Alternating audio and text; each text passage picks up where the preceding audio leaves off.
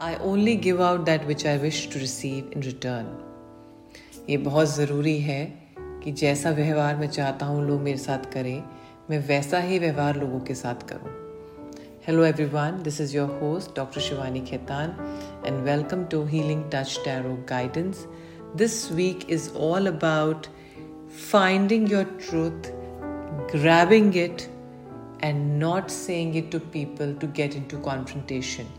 ये वीक अपने बारे में, चीज़ों के बारे में समझने की ज़रूरत है और सिर्फ उतना बोलने की ज़रूरत है जितना कि आपको लगे कि बोलने की ज़रूरत है. This week is also about being careful with money, extreme negativity that you might find around you.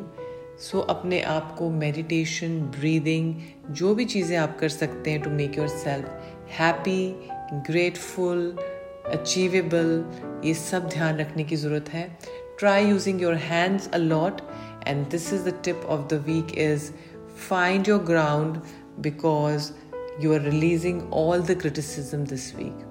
Have a great week.